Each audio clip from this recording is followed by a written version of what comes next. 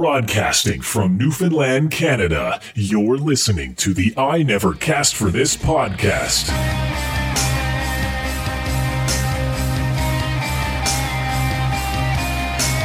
Get ready for controversial opinions and debates, but most importantly, let's talk gaming. Your ears are in the right place. This is I Never Cast for This. Hello, gamers, and welcome to episode 20 of the I Never Cast for This podcast. I am your host, Kelthar, and today we will be debating over historical accuracy and authenticity in video games. Should developers aim to be 100% accurate when it comes to depicting history in gaming? How much change is too much for developers when it comes to portraying historical events? And can games actually be historically accurate and fun? So these are a few of the things that we're going to talk about today on the podcast. And before we do, I'd just like to do a few intros here to introduce who we have here. And we actually have some fantastic guests joining us on the show for the very first time who are perhaps the best possible people to ask this question to. And we'll get to them in a moment. But before we get to them, again, my name is Kelthar. And to my right on the panel, we have returning once again is Erebus. What's up, man? What's up, man? Looking forward to getting into this topic with these two fine gentlemen. Yes, that's right. We have two fine gentlemen here joining us for the very first time. We have two very special guests. We have actually the co-founders of Stormy Shore Studios. We have Evan and Jordan. Welcome to the podcast, guys. Thank you. Thank you. Yes, no, it's awesome having you guys here. I'm super excited. We've Evan, you and I have been talking for a while about getting you and Jordan on here to have a good discussion about not just your gaming company, but just actually having a debate as well. So, as I mentioned, Evan and Jordan are both part of Stormy Shore Studios, and do you guys just want to give us a brief overview of what exactly you guys are all about? Yeah, sure. So basically, we create historical and cultural focused video games with educational components for the mass market. We want to make sure we balance history and culture and education in a package that's fun for the end user and enjoyable to play. And we want to spread that kind of knowledge around the world, hopefully. And right now, as we're based in Newfoundland, we're focusing on Newfoundland stories, Newfoundland games, and our first two games are Regiment and Relocation. Regiment being about the First World War and the Royal Newfoundland Regiment's experiences inside and outside that war. And Relocation is a psychological horror game about the Newfoundland resettlement program. Nice. That sounds super cool. I can't wait to talk more about that. I can't wait to actually try these games too. I've seen clips you post on Facebook and Instagram and stuff like that. So that's super cool. So what are your roles? Like, I know you're both the co-founders, but specifically, what is it you guys do in the company? Good question. Is this a small question or a big question? That's a really good question. Yeah. Ooh, this is not a great start for us. Everything and nothing. Yeah. Anything, everything, nothing. I mean, obviously, we're the co-founders. We basically manage business operations. We're coordinating a lot of different things, and we split the duties between the both of us, basically. It's the simplest way to put it. But yeah, we aren't the hands-on developers, but we supervise the development process and guide it and try to make sure the ideas stay, I guess, in line with what we expect and so on and so forth. But yeah, so we manage a small team right now. I think it's about, 10 people now? That's good. Yeah, he's getting bigger. Yeah, you guys are growing. Yeah, that's awesome. Yeah. Cool. No, I would say a lot of what we do is talking to each other about the direction, what the team is doing, and then once we kind of come to an agreement, then one or the other of us will kind of talk to the team. So it's like I said, it's everything and it's nothing. It's really everything and it's nothing. Yeah. So there's times when you guys just kick your feet up and relax, and other times when you literally crack the whip, I guess, eh? Yeah. Well, honestly, crack the whip on myself. I don't know about relax, but yeah. It's a lot of whip cracking. Yeah. No, that's really cool. Yeah, and when we talk about a lot of these questions, feel free to draw on a lot of the experience you have with Stormy Shore, and I'm sure that will certainly help with guiding the answers to a lot of these questions. So, yeah, I'm super excited to hear more about what you guys are all about. So, just before we get into all that, just as I said, you are listening to the I Never Cast for this podcast, and we finally hit 20 episodes. So I'm super excited about that. Hopefully you guys are too. And in previous episodes, if you're a first-time listener, we've talked about a lot of controversial topics in the past, such as gaming disorder and is that a real disorder or not? We've talked about, is VR really the future of gaming? We've talked about so many different things now, so you should definitely check out past episodes. They all have timestamps, so you can go right to the topic of the week if you want to skip all the old news and stuff like that. So we're live every Monday, usually at 8:30 p.m. Eastern Time. Today we're here at 9 p.m. Eastern Time. But generally it'll be 8:30 p.m. Eastern Time. And if you can't catch us live, you can always catch us on YouTube, and we're also on most major podcast networks as well. And stick around to the end of the show, because I always ask a trivia question to the panel, and I want to see if I can stump them today. So we'll have to see. So we shall see. Before we get into the topic of the week, I like to normally just ask how everyone's doing and what you guys have been up to. So, Erebus, we'll start with you. How have you been since the last podcast? Pretty good, man. Still grinding a little bit of World of Warcraft with Athricus and a few others, and having fun with that. Surprisingly, I really didn't think I'd enjoy it as much, but the changes they've made to the game to make it a lot more casual for the leveling process and all that stuff has been fun.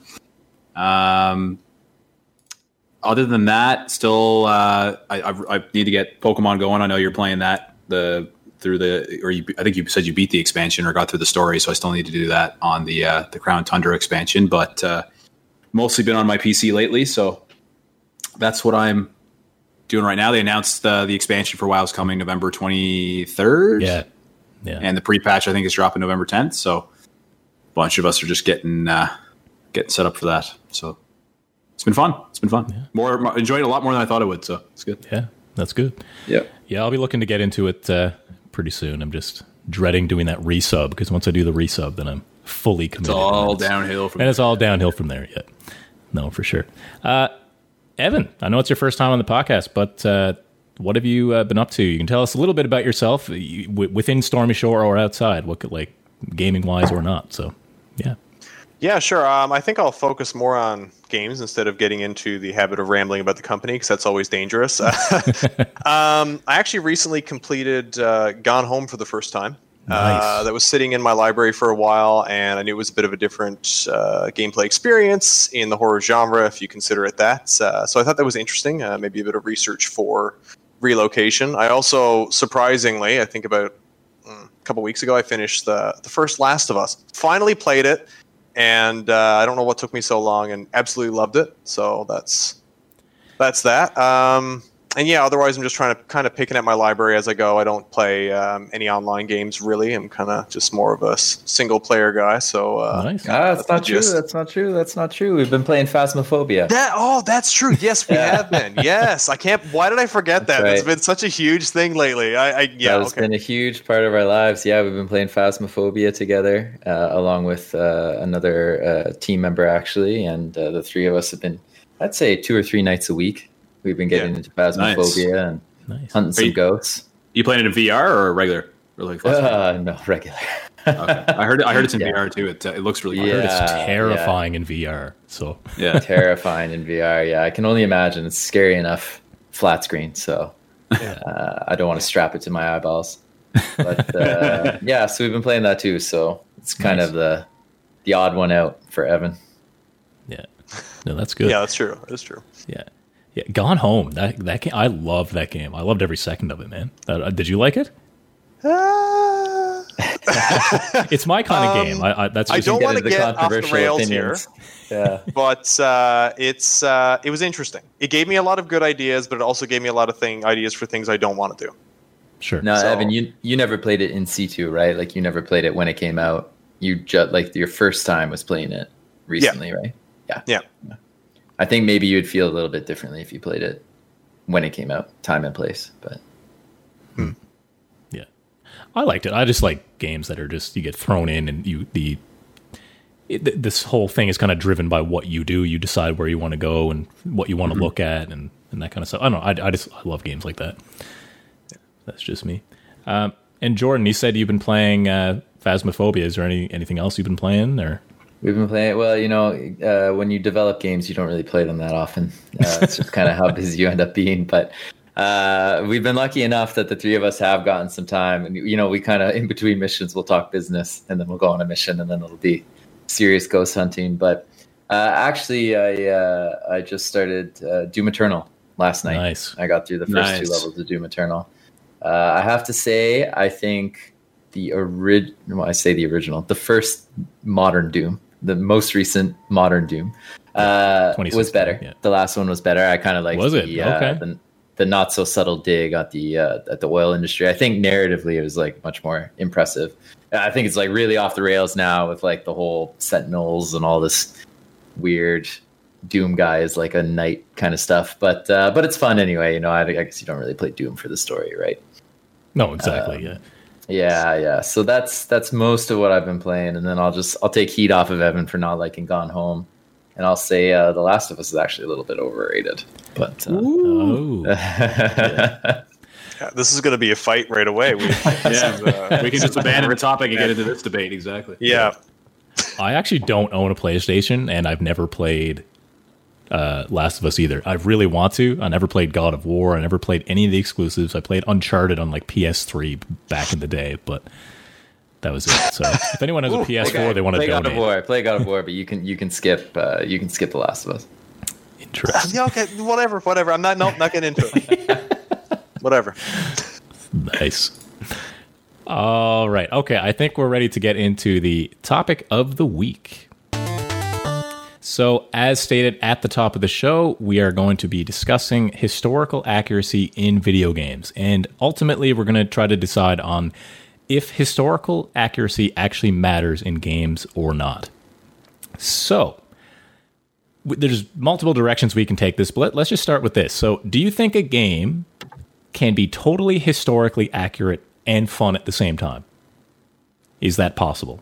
For a game to be totally 100% historically accurate? Well, maybe even take the fun part out of it. Is it possible for a game to be totally historically accurate? That's a bigger question. Can we ever know?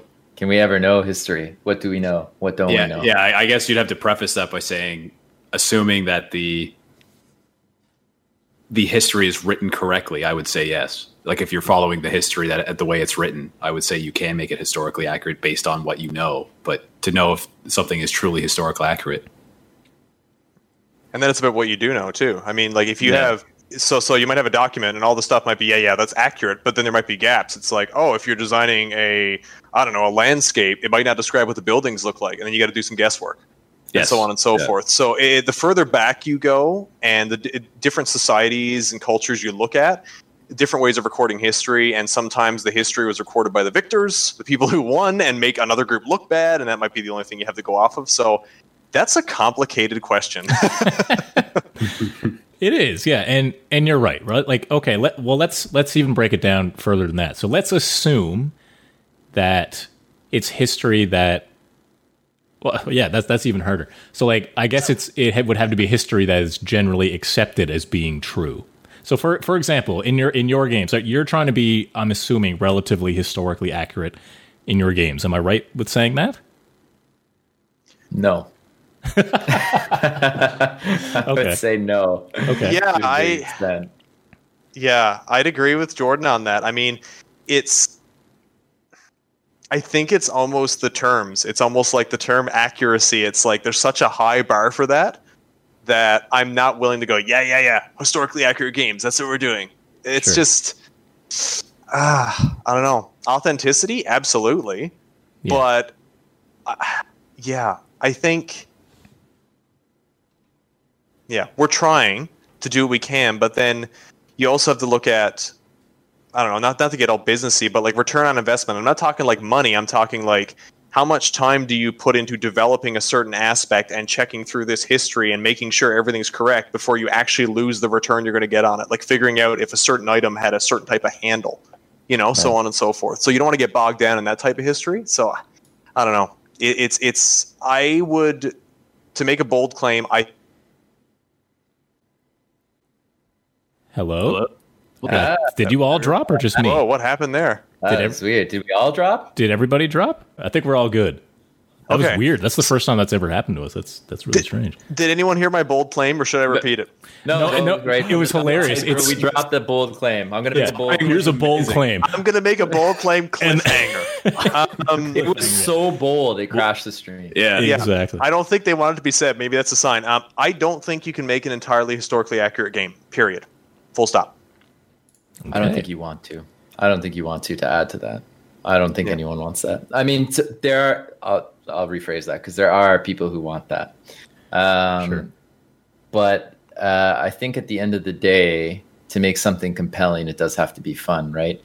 Like the best academics in the world can make the best academic book in the world, but if it's not well written, no one's going to read it. And it's the same with the game. If a game's not fun, nobody's going to play it. And even the people who do, they won't really remember it. And if they do, maybe they'll remember it as that bad game. Mm-hmm. I think the two different terminology, and actually I heard this from a NoClip documentary on the Creative Assembly, the Total War guys. And the lead artist said, he doesn't go for historical accuracy. He goes for historical authenticity. And his basic definition of that was kind of what you expect to see. A lot goes into that. A lot goes into what you expect to see. I'll just use a quick example. Anything to do with Rome.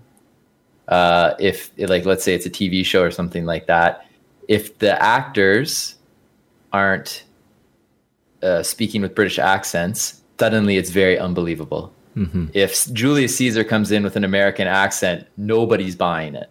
Mm-hmm. Right? Everyone's taken out of that because we have this expectation that Romans have been very British in the way we present them in media. And his actual example in the Creative Assembly thing was Spartans. We all kind of have an image of our head of what a Spartan is, right? Like they have the red cape, like a loincloth that may or may not protect too much. Maybe like the chiseled breastplate, the gold plumed with the red plume helm and stuff like that. So there are certain things we expect, and I would argue I'm always more on the fun side. One of my roles is UX, and that's my background, so I focus a lot on that. I would argue that giving people what they expect is almost more important. And then adding historical elements or interesting elements that then encourage a player to go and learn the real history. That's the most important thing. I think that's the most valuable thing games can bring to this discussion. I'm going to use Rome again because I love Rome. I'm a huge fan of the ancient Rome. RIP, miss it. Bring back the empire. I got there through Total War Rome. I loved it, put hundreds and hundreds of hours into it as a kid, and I just learned about it from there, right? And the HBO TV show Rome as well. So I think that's really what you want to do. You want to make it historically authentic. You want to make it close, but you can never lose sight of what the purpose of your medium is. And in our case, it's to entertain. It's to be fun. Yeah. No, those are all really solid points for sure. And mentioning Spartans, I've been playing a little bit of Assassin's Creed Odyssey as well. I don't know if you guys have played that or not. Yep. But that one's all about Spartans and in Athens and all that kind of stuff in Greece.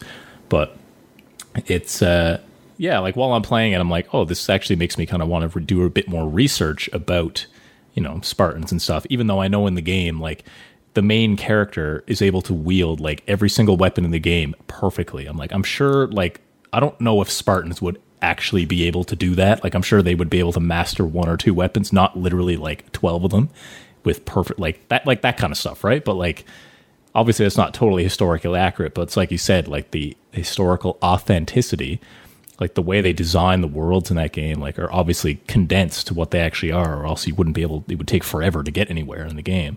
But I think that's certainly important for sure. Evan can talk more about the propaganda poster angle, but it's historically authentic. But we are taking really fun and cool liberties, and we're going in really cool directions with some of our ideas that no one would say is historically accurate as far as the battlefield goes. Mm-hmm. But in terms of people's perception at the time and our playing with perception and stuff like that, I would say that's a huge part of it. I'm glad you brought up that word propaganda. Like, when do these creative liberties become dangerous, right? Or when do bias, if can biases come into play here, right? Like, if, like, I read an example, an article earlier today, and it was an example of a movie with Mel Gibson. I can't remember what the movie was, but basically they were portraying British soldiers in an extremely negative light. What was that? All right, Patriot. Yeah, and I never saw the movie myself, so you guys probably, if you've seen it, then feel free to explain it better than you should than watch it. It's very good.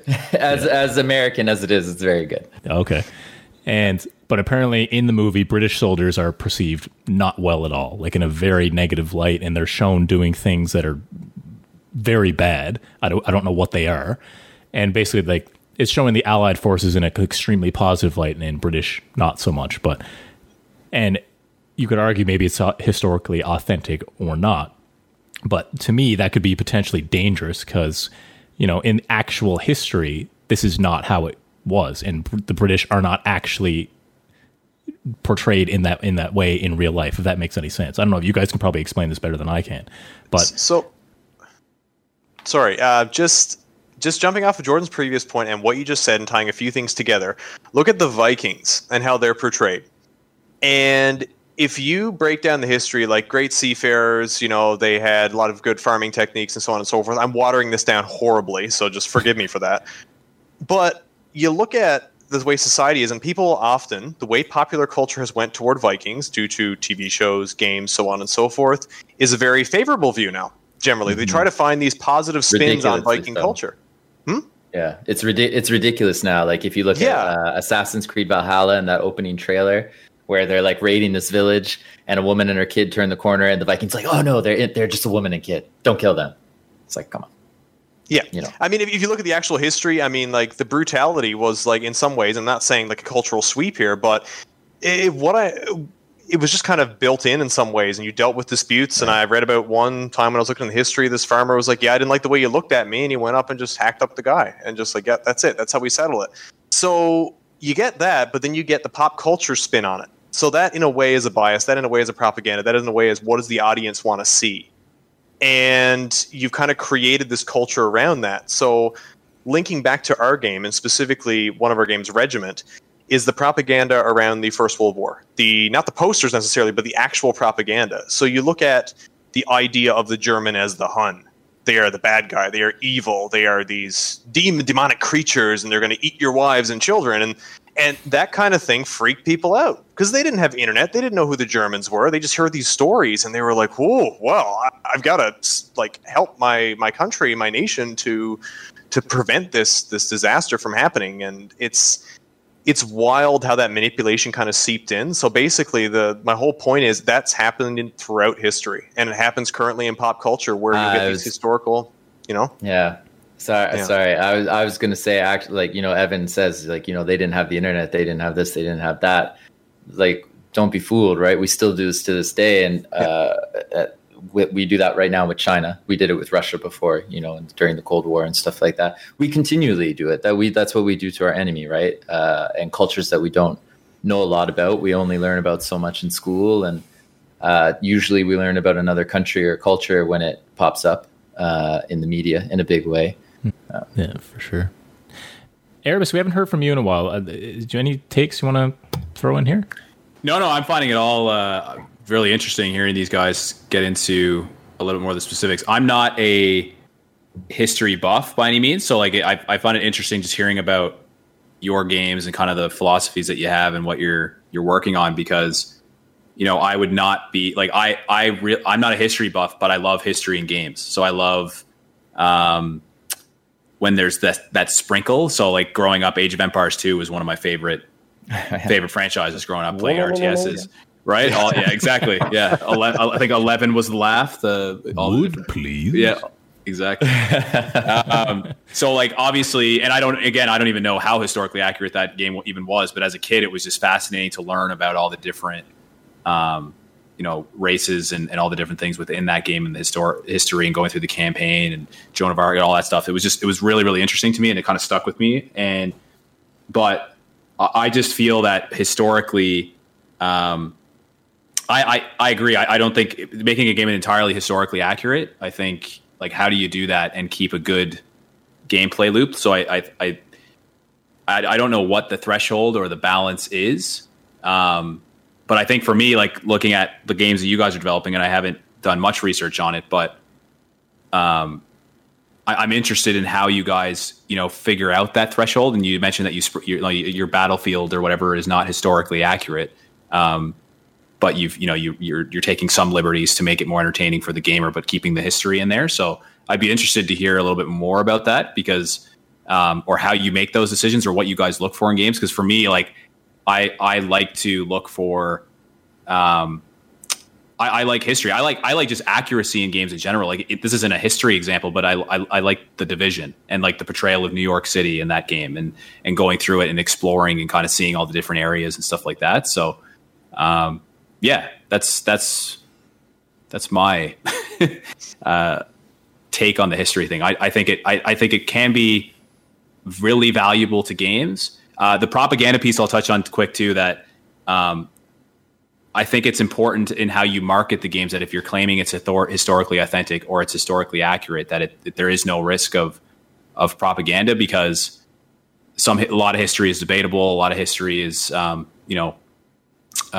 there's a lot of examples that are controversial in just because it was taught in school doesn't make it historically accurate and things like that. So making the claim of something being historically accurate or authentic, I think it's interesting how you market that to people, and how you target that group of gamers without pissing people off or ruffling feathers and stuff like that. So I find all of it really interesting. It's not a market I even really knew existed till I heard you guys were coming on and did a little bit more research on it. Do you think those are all good points for sure? Do you think companies should post disclaimers at the start of a game saying if something is historically accurate to the best of their ability or not, or do you think that's up to the consumer to figure out on their own? So are you talking about something similar to what Ubisoft does, where, like, this game was made by a team, multi-faith team from different backgrounds, so on and so forth, but something to do with historical accuracy, or something like that? Something like that, yeah. What do you think?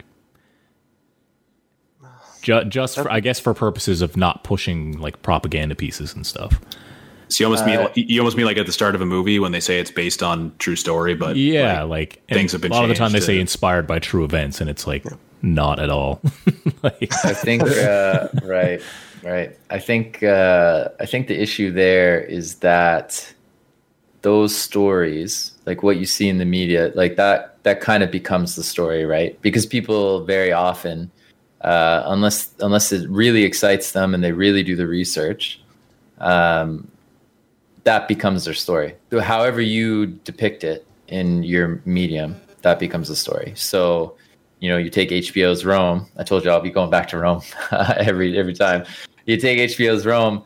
Atia of the Julii, who's a major character, she's Augustus's mom, or Octavian's mom, and she's a major character, and they portray her as an awful person, like scheming and backstabbing and two-faced and greedy and just terrible, absolutely terrible person.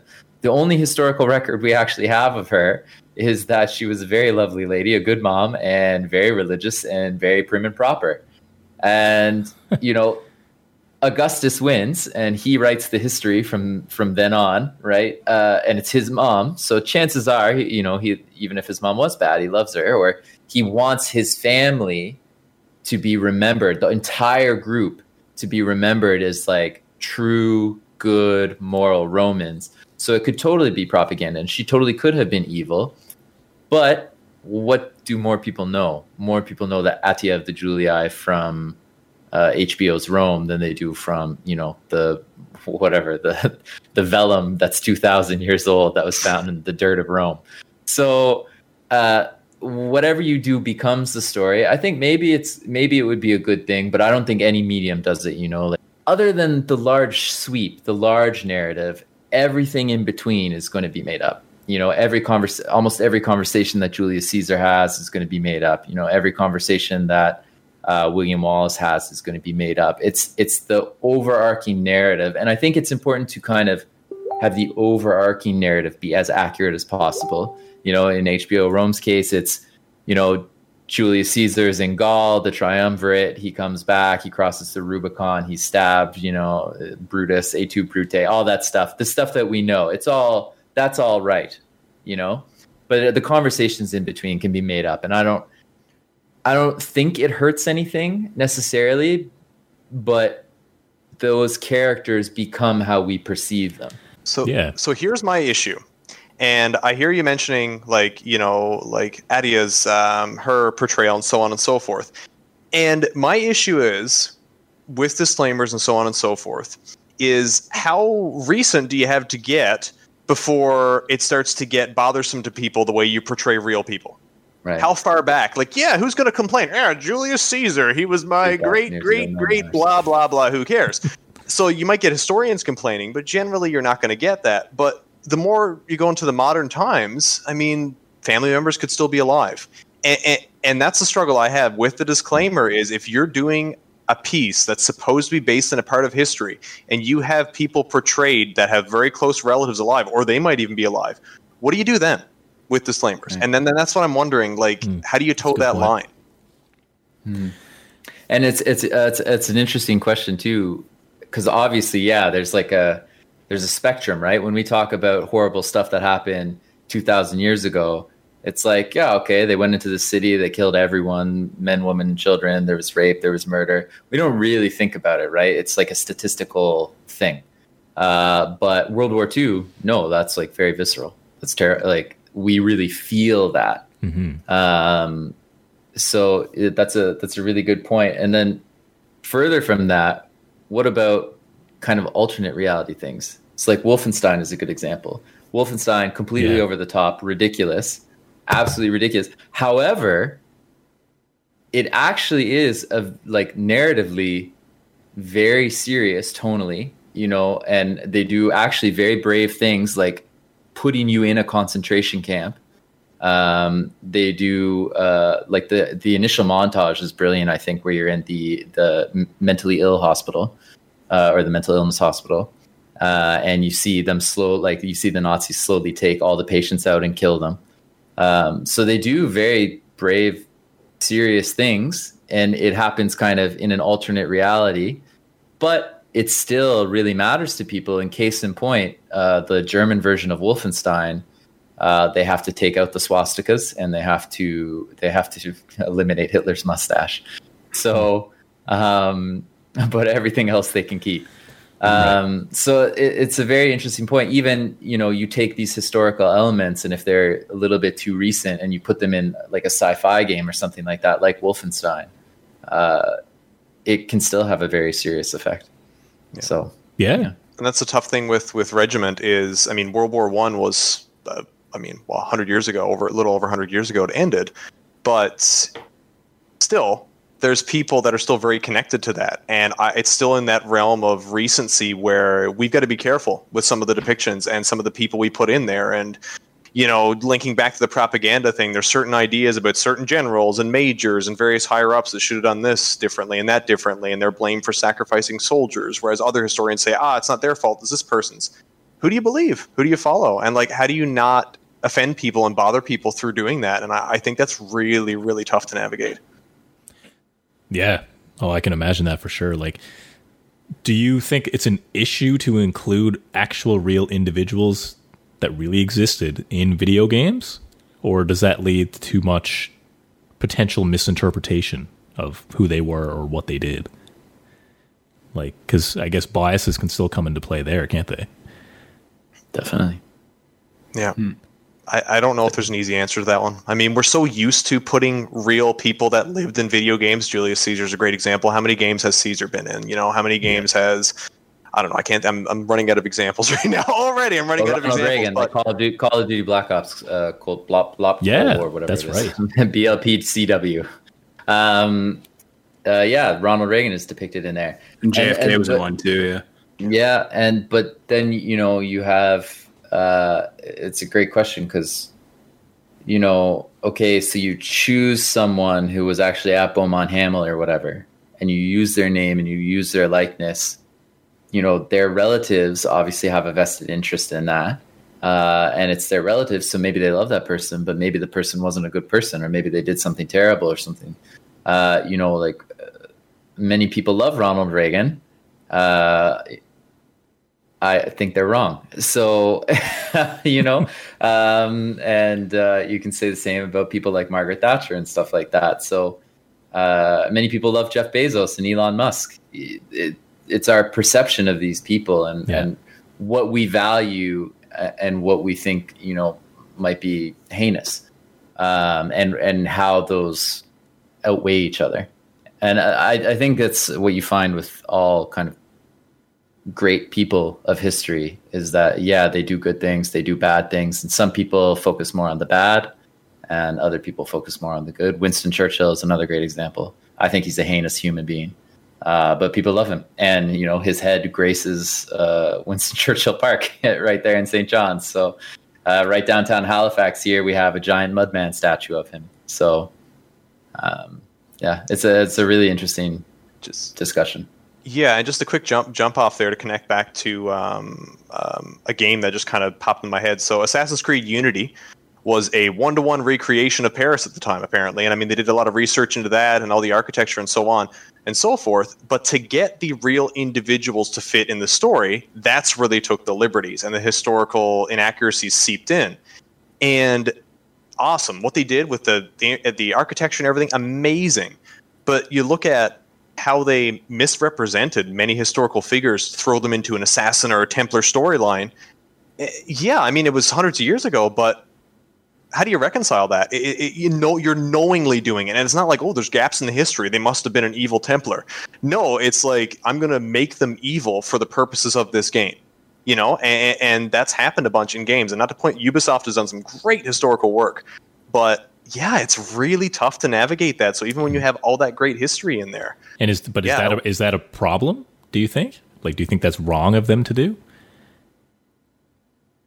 Deliberately trying to shoehorn a historical figure into a story to fit your needs when you know that it just wouldn't have happened that way, and there's enough history to back it up, I do think it's problematic. If you've done your research and so on and so forth, and you're trying to portray something like that, the 1-to-1 recreation of Paris, and then you look at the other direction, you go, well, this historical figure, I don't know, I'm running out of names like Robespierre is probably a good example. They misrepresented him and in the game and various other things. So it is problematic because you're coming across as, it's a historical game, but then it's like, well, where is the strength of the history and where should it be? I mean, I'm a firm believer history is about the people, and history is about getting their authentic stories and trying to make that work, because history is told through people. Nothing would be told if we didn't know. I mean, like, there's so many mysteries now. Like, you look at, Stonehenge, and you don't have a recorded history of Stonehenge, so people are still trying to figure out what does it all mean.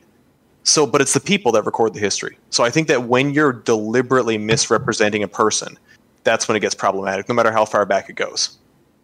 I agree with that to an extent, that from a surface level piece, like I'm going back to more of my childhood. It seems like when I played more of the historical games, but like Medal of Honor, Allied Assault, Normandy, they back in the day, that was portrayed really well, very surface level. I, again, don't know the full historical accuracy of it or how they portrayed it, but it was surface level, and it got me into researching more about that event. And that's what I like in the games that I play from the historical point of view.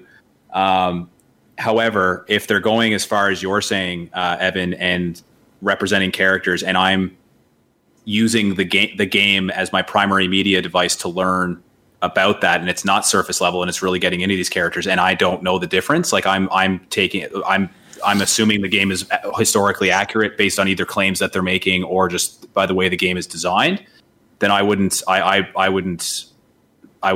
that either. I wouldn't want companies to do that. Like I'd want some kind of, I don't know if disclaimer is the right word, but I'd want to, it should be obvious and not mislead people, I think. And that's another issue, is like, if you're coming into a game and this is your exposure, so like Jordan referenced, Total War was a great exposure for him to learn about the Romans and get that developed and so on and so forth. But some people will come in, and I guess another issue is it on the onus of the producer or publisher of a game to make sure that it's a tool that can educate someone?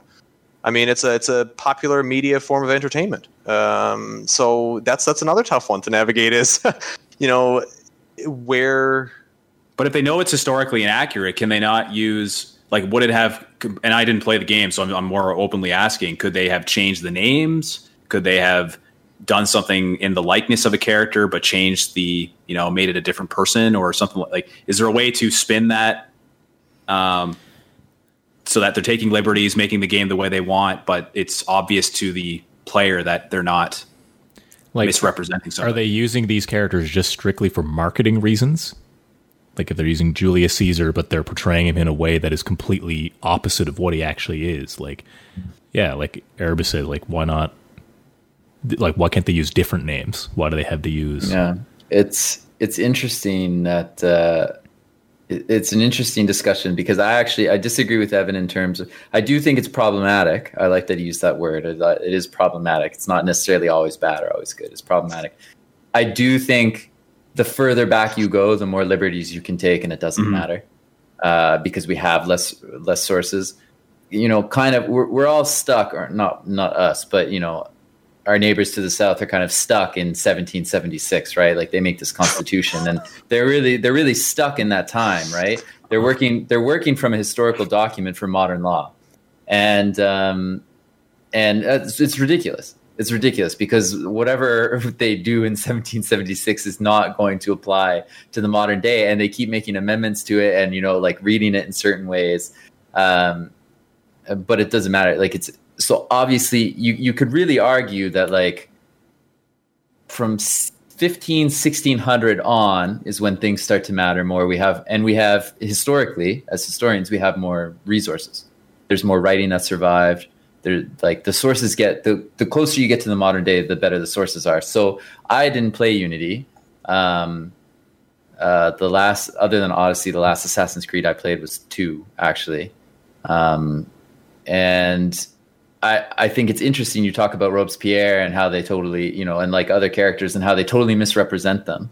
I don't know I don't know the character. I don't know the sources. So I would be in Erebus's side, like I would play that and kind of be like, oh, okay, they were kind of like this. Like obviously I know that they're not Templars and assassins and whatever the god devices. But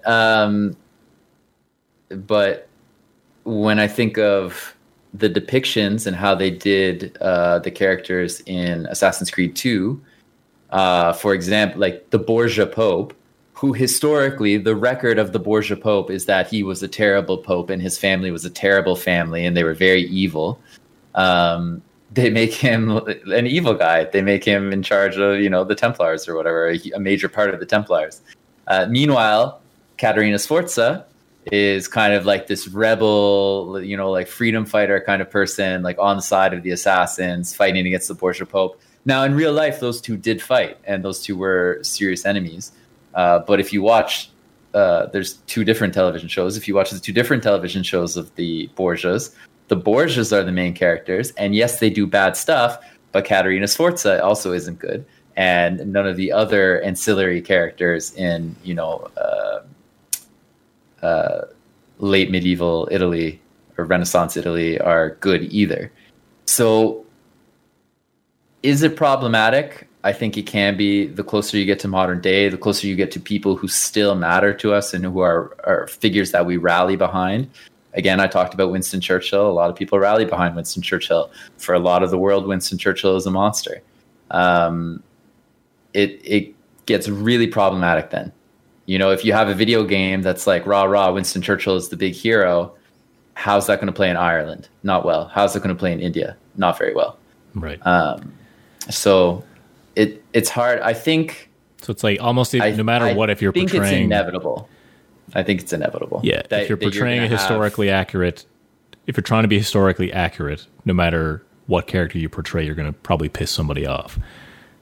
Is the way I'm gathering. Because you have to, at the end of the day, you pretty much have to decide on a narrative for that character, on an arc for that character. And you're going to, And depending on your view, you're going to pick one or the other, right? You're going to pick, was he a hero? Was he a monster? You know? Yeah. That's a really interesting point. No, for sure. Another point I wanted to bring up, how do developers have a responsibility to be historically authentic, even if it threatens inclusivity? So I kind of wanted to touch on that. So like, maybe not even inclusivity, but like, if there's parts of the history, like Jordan, I remember you were mentioning before, I think it was about like, you know, like in certain wars, there was a lot of like rape and all this horrible stuff. Like, obviously they're probably not going to show that kind of stuff in video games, right? But like, where is that line, right? Like, I know there was a big issue with, I think it was Battlefield 5, where they were saying there was women soldiers in the game, and a lot of people were upset about that because they were saying, no, there was no women soldiers in the US. Like, do you think that's an issue for EA to put women soldiers in the game? Like, I guess it depends on who you talk to, right? If they're trying to be historically accurate or historically authentic, is that a problem? I think, in my view, if you're marketing it as this takes place during insert time period and this is happening, and that's the way you market it, yeah, I think it is a problem if you do that deliberately. But if this is an alternate history or what could have been, or you're taking those liberties and you make that clear, yeah, I think there is some freedom to do that. To what extent, I don't know. I mean, it's tough to say. I mean, you referenced, there's been various dark things throughout history. Do you want that portrayed? Do you want certain groups to be completely marginalized in your game in a disturbing way? Well, I don't know. Like, is it necessary to go to those extents in games and to portray history in such a way that it's so raw and you're excluding groups entirely from that? And I don't know. I think it's very tough. And I think when a developer gets into those situations, they need to be careful about what they want their game to be, what their overall mission and vision for the game is, and make sure that that aligns with that. And you're not changing based on, I want to meet the needs of this particular audience above all other audience members. Mm-hmm. You need to keep it, okay, what are my core values as a company? What's my mission for this game? And not pander. If it's genuine, great. But I find a lot of companies, and not just in the video game industry, but outside, tend to pander and make it seem like they're being so woke. And it's just not. It's just a money grab. It's just a money grab for PR. Sure. I think Evan nailed it when he said, like, what is the mission of the company or the game, right? So the whole Battlefield V thing or whatever, the World War II one that came after Battlefield 1, it's ridiculous, right? Because you can tell, first of all, it's ridiculous because it's Battlefield. And what is the main push of Battlefield? It's the multiplayer. Sure. So right off the bat, if that is the main push of the game, then like, no, who gives a shit? It's much more important that women who want to play games or younger girls who want to play games can see themselves in it. It's much more important. Yeah. The whole push and purpose of that game was not to be historically accurate, and you knew that from the very opening trailer.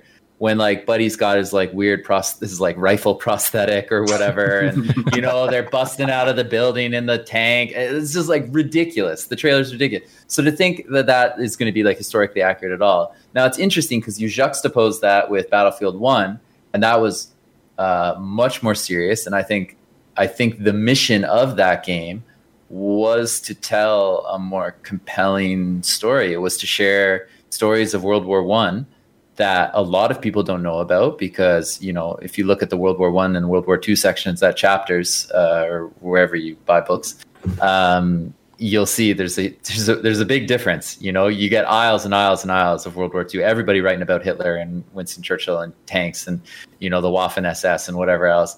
Many fewer people are writing about World War I, and many fewer people know anything about World War I. It's not as sexy, right?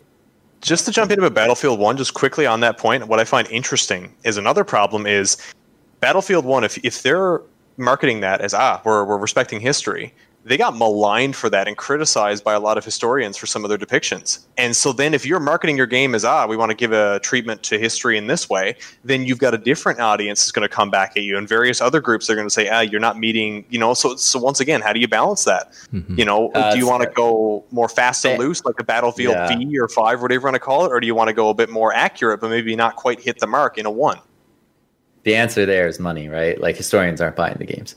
People are buying the games. So it's like, okay, the historians can say anything they want and they're going to complain. But overall, I would say, like, obviously it's quicker and stuff like that. It still has to be a game. The fun still has to be there. But I guarantee a lot of people played Battlefield 1 and they learned a lot of stuff. And then I also think it's interesting, like, you couldn't play as a woman. Now you could play as like a black German soldier or something like that, which I think would have been a little bit uncommon, but not impossible. And there's other games like The Witcher and Kingdom Come Deliverance that actually people of color have been, in predominantly white communities all over the world throughout history.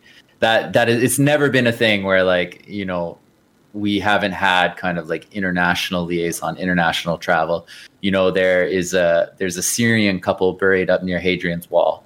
And you can see on her tomb, she's wearing her hair in like a Syrian style and stuff like that. And that's all the way from Syria to the north of England. So there have been people of color all over the world throughout the beginning of history. So for them to say like, we didn't include them because it's not historically accurate is ridiculous. Mm-hmm. And then one of the expansions for Battlefield 1, and you see them getting away from it. Not that I think this is inaccurate, but you see them getting away from it because all the expansions for Battlefield 1 were multiplayer. Nothing added to like those strong narratives that I think they had.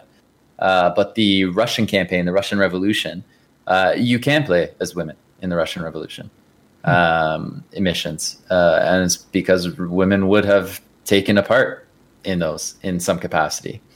But like I said, and like Evan said, it's just whatever the mission of your game is, right? If it's just to be fun, then no, don't eschew inclusivity because, okay, well, it wasn't accurate, but like, neither is your rifle prosthetic arm.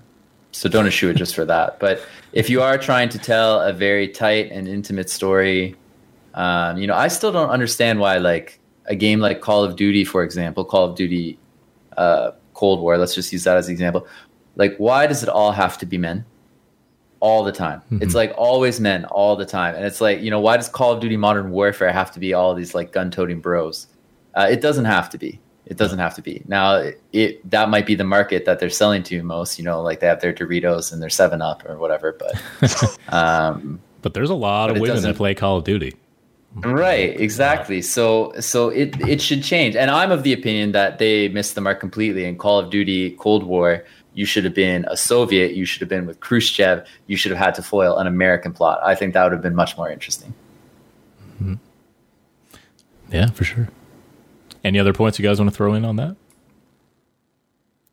Yeah, I mostly agree with what Jordan's been saying. I think there's still elements where, like I said, it all depends, going back to what I said, I guess, it all depends about the vision and the mission of the game. And in the end, a video game is an entertainment product.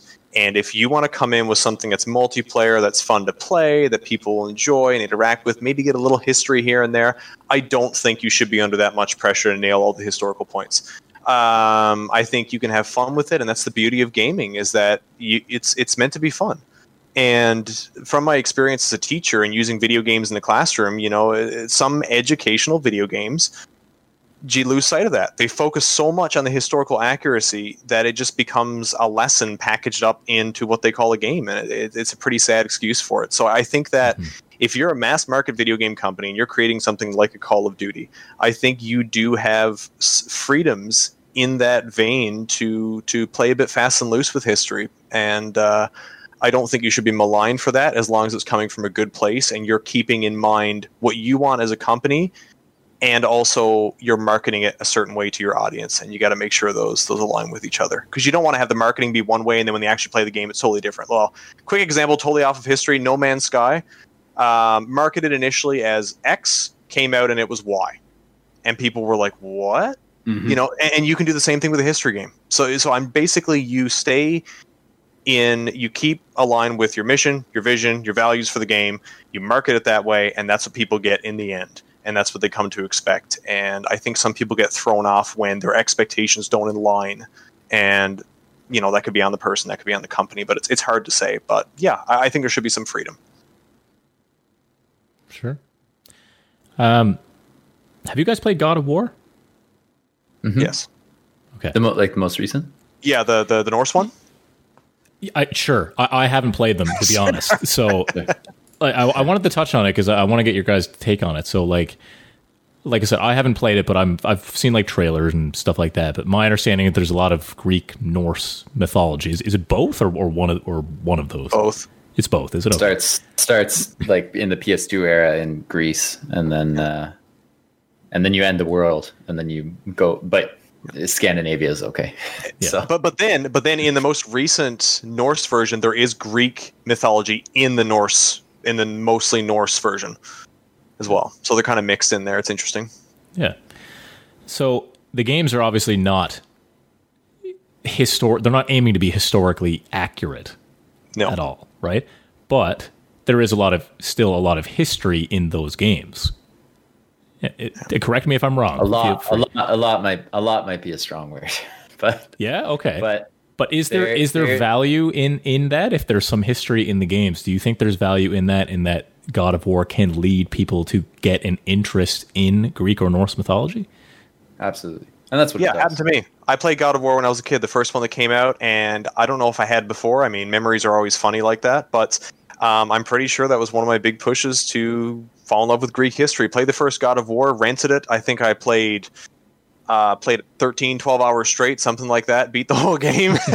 And I was hooked then. I was like, I want to know more about these gods. I want to know more about this. I want to know more about that. And maybe that's just me, but I don't know. I do think there is potential there. I just don't think you go into it going, okay, I'm looking for a highly accurate representation of Norse mythology or Greek mythology.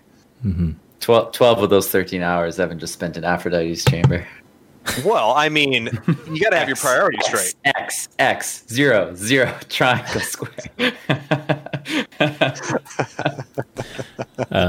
A game we talk about on the podcast that's probably been our most successful episode, actually. We talked about Hades, and I don't know if you guys are familiar with that one. Haven't played it yet, but I haven't played it either, so sorry. Okay. But Erebus and I are big on that game. We really enjoy it, but that game is obviously not historically accurate either. But my understanding is that all the gods depicted are their actual selves. Like Zeus is the lightning wielding god, right? And there's Poseidon, and there's all I don't know if they're all there, but there's a whole bunch of them. So even just from an educational perspective, if you're trying to learn about different Greek gods and stuff, I mean, I think there's certainly value in that. Would you say the same thing, Erebus? Yeah, I mean, it kind of goes back to my thing on, I really enjoy games that kind of, again, surface level, kind of just get you into a topic, give you a little bit of the history, a little bit of the background. I mean, Hades is a roguelite, top-down action, platforming game or whatever, like sort of Diablo-esque. But they have lots of dialogue, lots of history within that dialogue. I'm actually on a YouTube channel here now. You guys would definitely like this. I was just doing some research before. It's called History Respond. They only have about 9,000 subscribers, but they do hour to hour and a half long videos where they interview doctors and historians and stuff like that through universities and different places. And the latest video they have is on Hades. They do an hour and a half interview with some historians on Hades and the accuracy of it. And apparently it is surprisingly very accurate. So again, for me, I don't use gaming, or I haven't experienced any games yet where I've used it as a primary media device to learn history, but it gets me into that topic. I learn a little bit about it, and then I do outside research like this and get more into it. But yeah, that drew me into Hades for sure. Some of learning a little bit more about the behaviors or what history has said the behaviors of those individuals were. So. Mm-hmm. And like you said, yeah, if anything, it gets your feet wet, right? It's like, okay, well, yeah. I actually found this kind of interesting. Let's take more in-depth look into it, whether the game is accurate or not. I just think, yeah, it's a good way to just dive into it and get more interested. I think an example for me too, and you as well, Erebus, is when the movie 300 came out, right? Going back to Spartans again. Like with Gerard Butler, this is Sparta, Spartan kick. It's awesome, like just full on action. All the guys are ripped and they're just kicking ass the entire time, right? And it's just like, oh, this is awesome. Spartans are so cool, right? And then you look up the actual war, like when you're actually researching it, I'm like, oh, well, it's probably, again, I'm not a history guy myself, but based on what I was reading, it didn't exactly happen the way it was depicted in the movie. Wasn't exactly just 300 guys in that pass. Exactly, right? It's there are a few hundred extra guys kind of kicking around, but But again, it got me, interested in the story, right? So whether that's right or wrong, I don't know. But for me, I think that's, and for a lot of people, that's probably a good entryway into learning about history, right? Whether it's in movies or games. One thing that you mentioned, and you said you're not really a history guy and so on and so forth. So I guess, anyone watching that's not super into history, I guess another way to understand this is if you're a historian or you know enough about history and you're playing a game and you realize, it's historically inaccurate, that's wrong, it might take you out a bit. So let's take you out of the game environment and you have issues with it depending on who you are. Some people are more critical than others. So if you look at it in a sense of the internal logic of the narrative of any given game, the world you've built, and then you start changing things in that internal logic. And the player, and I'm sure you've all played games where you're like, something just doesn't fit in the narrative of that world, and it happens in the game, and then you go, that doesn't make sense. That is a video game representation of what historical accuracy looks like to people who know the history, because it takes you out of that experience. So I'm trying to think of a game now that I can't think of one where basically you have this established logic of how the narrative is, how the world is, and then something happens, a character does something completely out of the norm, doesn't fit any of the history, doesn't fit any of their character progression, and then you go, wait a second. And then you step back and you're like, you're not in it, you're not as immersed, and that's kind of what happens when you notice historical accuracy in games, and they're glaring. It's a similar kind of feel. Yeah. No, for sure.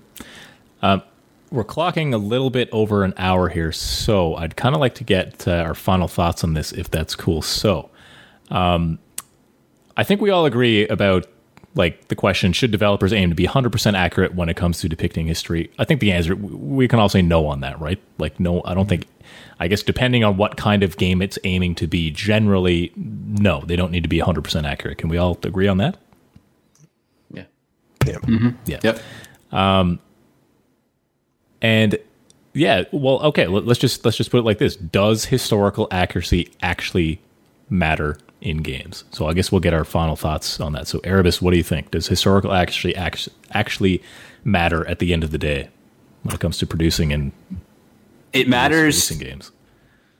It matters in games that I feel it would bother me, and it bothered me in movies too. Like, I probably have more examples from movies when I do research and I find out something was portrayed a certain way and I kind of felt, either it was propaganda or I just felt deliberately misled. And I just, it didn't, unless I can understand in a game why they did that for a gameplay reason. But again, even that there's ways that developers, I think, can be smarter so that the gamer knows it's not historically accurate, but you can still enjoy it. So I again, surface level for me, and if it's fairly obvious, I enjoy a little sprinkle of history. I haven't played a game yet. Maybe I'll play one from you guys that is a lot more focused on the historical authenticity, and I can learn a lot more from it, but it doesn't take away from the gameplay experience. I'm to Evan's point, on immersion.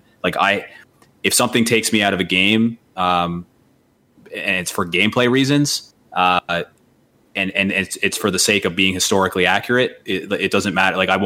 I'd rather finish a game and it be historically inaccurate, but I learn enough from it to kind of prompt me to do some more background research than play a game that is historically accurate. And then I'm just I lose interest, an hour into the game, and then I never end up, learning more about that topic. So, but I think with the development of VR that we've touched on in other podcasts, with the development of technology, I think it's going to be really interesting to see what developers come up with and how it can be used as an educational tool for people on history. And especially as the years go on and we have more records of history, right? As time goes on and the years go on. So 20, 30, 40, 50 years from now, a video game on 9/11, right? How's that going to look, or what are we going to see there, and those types of things. So, I think my fear, I guess, is that, and I'm really liking what you guys are doing with kind of the way that your company is marketing or working on games and kind of the angle that you have, because I really fear, I guess, as time goes on, that it won't matter enough and there won't be enough of a market for it as time goes on, the new generation comes up and those types of things. So I hope it still matters, but I'm concerned it won't. And, the Fortnites of the world will take over and we'll lose that. So hopefully that doesn't happen. But I just, it matters to me. I don't know if it matters to the masses as much as it should. And hopefully it will grow. Cool. Evan, final thoughts on historical accuracy in games, and does it matter or not? So, yeah, I'm going to say yes out of the gate, but there's a huge caveat to that, and it just goes back to what you want the game to do. Are you doing alternate history? Are you doing, is this about multiplayer? Is this about mostly focused on the gameplay, and so on and so forth? And just to link back to my previous point is portrayals of real people. And that can be really problematic, is the more recent you get, you don't want to put a certain slant on someone that is going to get you in really hot water. And maybe you do. Maybe you want to take that risk, but then are you risking marketing potential? Are you risking your reach for the game by making those statements? And do you want that to seep in? And it's all part of bias and stuff like that. So it's a complicated question. And the fact that we're making historical and cultural focused games, you think it would be an immediate, like, yes, absolutely. But I don't think we can approach it from that way. A historian, and I mean, we're both historians too, but a traditional historian, academic, so on and so forth, maybe going like, a doctor in certain, and they haven't really looked at entertainment, especially with video games, a lot of misunderstandings there. There's an expectation of, if you do X, it's got to be completely accurate. The history's there. Why not, research and get it all right? But is that the purpose? And that's what it always comes back to me, is what are you trying to do? We are trying to preserve and show cultural, historical narratives that are important, and often on a very personal, deeper level, we're touching on some really tough topics, and maybe some perspectives you haven't seen on different topics. And I think that's important. But if you're looking at, these specific things, is this date right? Is this person exactly the way they're supposed to be? Is this event exactly the way it happened? And so on and so forth. There are too many gaps, and if the information is there, is it misinterpreted? Is it biased? And so on and so forth. So I think basically you got to know what you're getting into, and as a developer, you've got to know what the whole point of the game is. So in the end, I'd say that it depends on what you want to do, but in the grand scheme of video games, I'm going to say no. I said yes, but I'm going to say no. That historical accuracy in the grand scheme of all video games, and even historical ones at that, I mean, a quick throw in for Civilization. Civilization is extremely historically inaccurate, but it has so much historical value as a learning tool about diplomacy and war and different cultures. But I mean, you could be you could be Stalin and build the Great Pyramids. I mean, that's not historically accurate whatsoever. Nuclear Gandhi. Nuclear Gandhi. There, where they had that glitch early on. I don't know if you know the glitch early on in development. Then Gandhi went nuclear, and they just kept it in every other game that he was super aggressive when he was supposed to be a pacifist, and it was just a glitch, and they kept it. But that game, I think, is a perfect example for me, and I've used it while teaching. It is extremely historically inaccurate, but the historical value of that game is monumental to me, because there's so much in there, these little nuggets of truth from history that you put in there. Taken as a whole, not accurate, but taken in parts that you can play off of and expand on and learn more about, I think it's very powerful. So yeah, I'd say no, or yes, but, or whatever you want to put it. But yeah. Very weird answer. I like what you said. Like it comes down to purpose, right? What is the company aiming to do? Do they really want to preserve culture like you guys are doing and tell stories that way? Or are they just, it comes down to purpose. That's my understanding of what you're getting at for sure. And Jordan, final thoughts: historical accuracy in games. Like Evan said, it's the purpose. But I would say no, accuracy doesn't matter. Authenticity matters, but accuracy doesn't. Fair enough.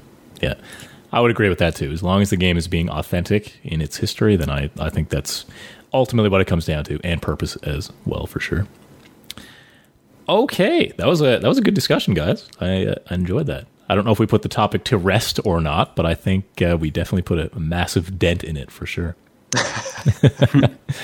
It's huge. It's complicated. Whew. It's not easy for sure. Like I said, we are overtime, but if you guys have time, are you up for a small game of trivia? For sure. Absolutely not. I'm done with this. I think I'm just going to throw in the towel now. Me too. Yeah. I'm fine. Okay, see you later. No, it's good. Okay, so this is the segment of the show where I like to ask the panel, who is here now, a question usually that is related to the topic that we've discussed. So I'd like to think it is. It's actually about the Oregon Trail. Have any of us played the Oregon Trail before? Oh, yes. Long time ago. I have not. I'm screwed. I haven't. It's all good. Like I said, it's all for fun. But if you get the question wrong, you're never allowed on the podcast again. So pressure's on. No. Oh, I was looking for a way out, so that's perfect. Excellent. All right, here we go. So I'll ask the question, and it's multiple choice. And if anyone knows the answer for sure, I'll go to them first. If anyone knows the answer for sure, I'll go to them last so that the other people can have a chance to guess. But we'll go around and then I'll reveal the answer after. Sound good? Perfect. So the Oregon Trail is a series of educational computer games. The original game was designed by Don Ratwich. I'm probably pronouncing that incorrectly. And he was a school teacher. He wanted to teach his 8th grade school class about the realities of 19th century pioneer life on the Oregon Trail. But the question I have for you guys is, what year did Don unveil the Oregon Trail to his 8th grade class? So he revealed this game to his class before it was released to the masses. Was it in 1961, 1971, 1981, or 1991? So I'll say it again. I think I know it, so I'll sit back. Yeah, so again, he's a teacher. He wanted to educate his class on the realities of 19th century pioneer life on the Oregon Trail, and he showed his 8th grade class first before anybody else. What year did he do this? Was it 1961, 1971, 81, or 91? So, Evan, you think you have a decent idea? Yeah. I hope. You hope. I came in way too confident on that one.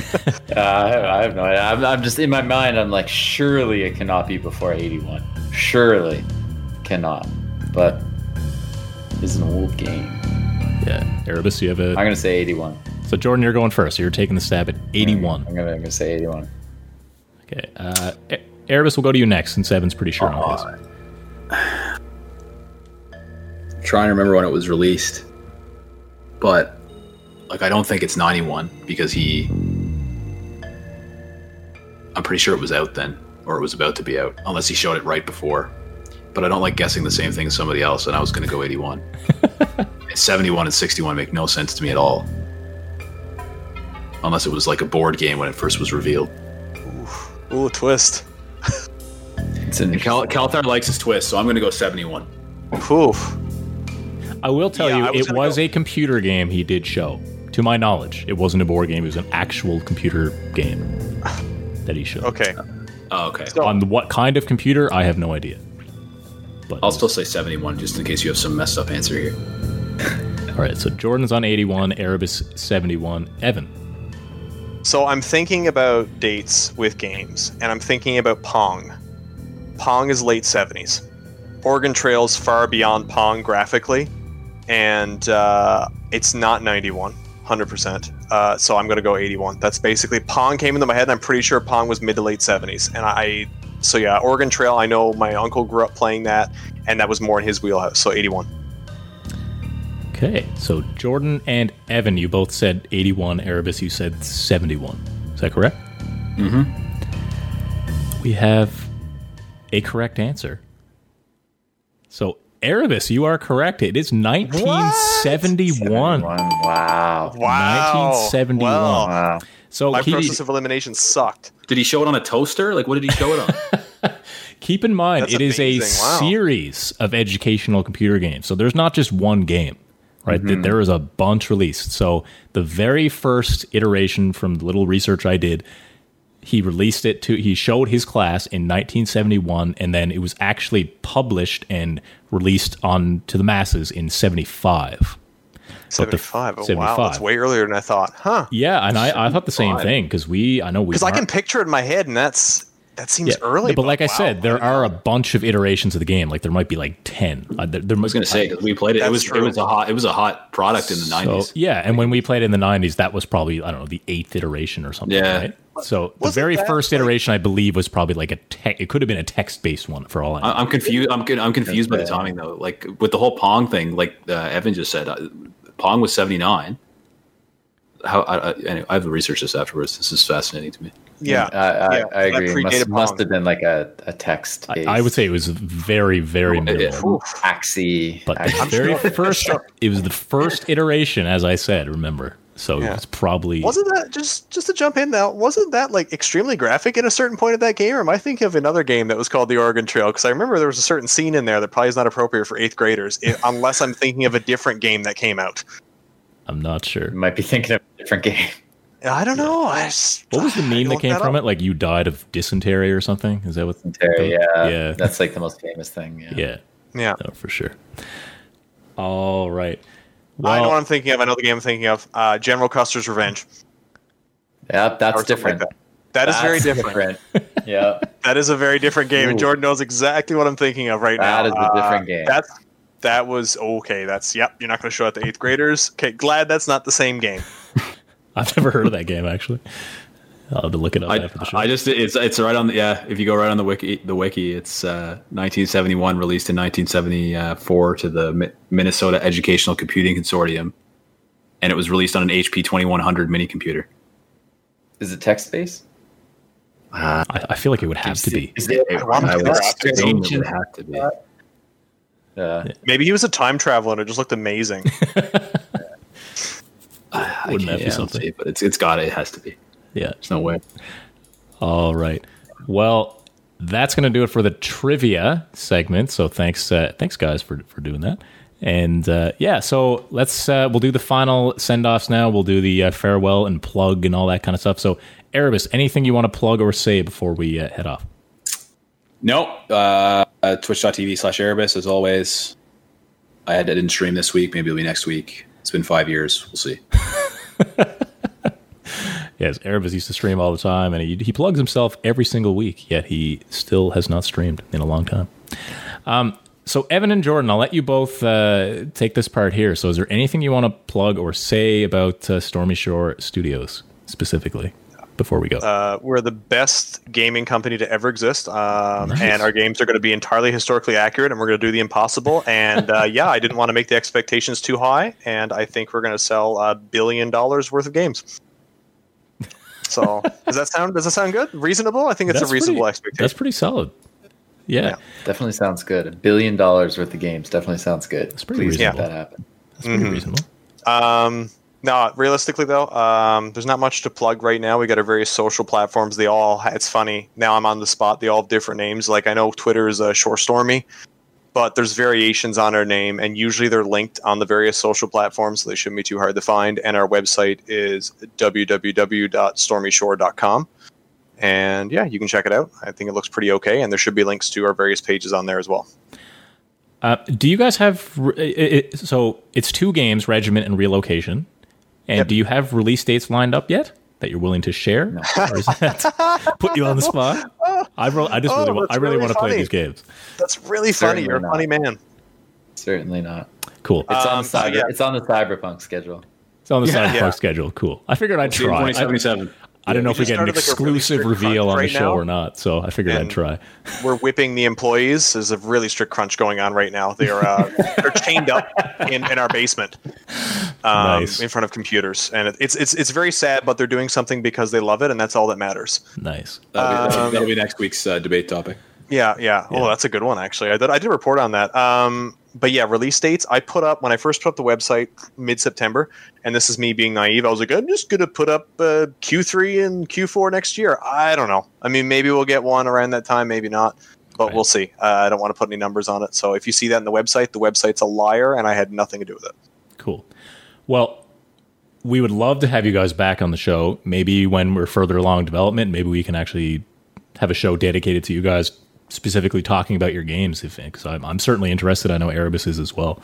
So I think it'd be cool to have you guys back if you're up for it to have further discussions, or we can pick another topic and debate that too. But I think it was a lot of fun today, and I really enjoyed having you guys. We have speaking fees though, so I feel like those will go way up. So you should take advantage of us now, because it'll be like really, really, it'd be dicey. Yeah, now we're up for that. That'll be fun. Yeah, cool, perfect. Do either of you have individual personal Twitters or anything like that outside of Stormy Shore? You can follow me at Scampy Fox on everything. Scampy Fox, got it. Evan, anything for you? No. No. Leave me alone on social media, please. Yeah, perfect. Follow me, but don't at me. Don't at me. Yeah, like, I mean, I've got a LinkedIn profile, and people message me about the most random stuff, and I'll be like, okay, I don't know who you are. What do you want from me? That's a new one, right? That's a new one. It's like, add me at LinkedIn. Add me on LinkedIn, everybody. Yeah, give me a follow. I'm really hip and happening. That's what everything happens on the LinkedIn. I'm 500 plus.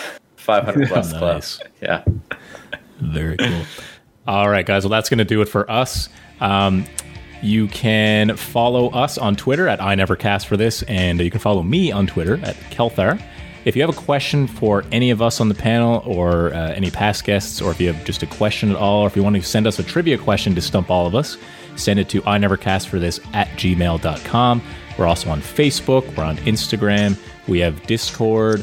We're on Twitch. All those things. You can find all these social media links on for the show notes of every show on YouTube or on the audio formats as well. Feel free to leave us a review on Apple Podcasts if you like the show. If you didn't like the show, leave us a review anyway and tell us how we can get better. And other than that, that's like I said, it's going to do it for us. Thank you so much for tuning in this week. Thanks for Evan and Jordan from Stormy Shore for tuning in as well. And Evan is holding up something that says no question. No question. No, don't ask any questions. Oh, okay. I'm kidding. Oh, I got you. I'm in a weird mood, guys. I'm just maybe I'm tired, but it's all just good. messing around. It's 12:08 Newfoundland time here, so yeah. Yeah, I tried to scribble it down with a pen that was fading, and I was like, yeah, this is not going to work out as well, but I've committed to it, so I just had to show it. I mean, the S is all cut off and everything. It's the effort. Some ideas don't work out. I appreciate the effort, man. It's all good. And all right, that's going to do it for us, guys. Thanks so much for tuning in, and we'll see you all next week at 8:30 p.m. Eastern Time on Monday. Take care.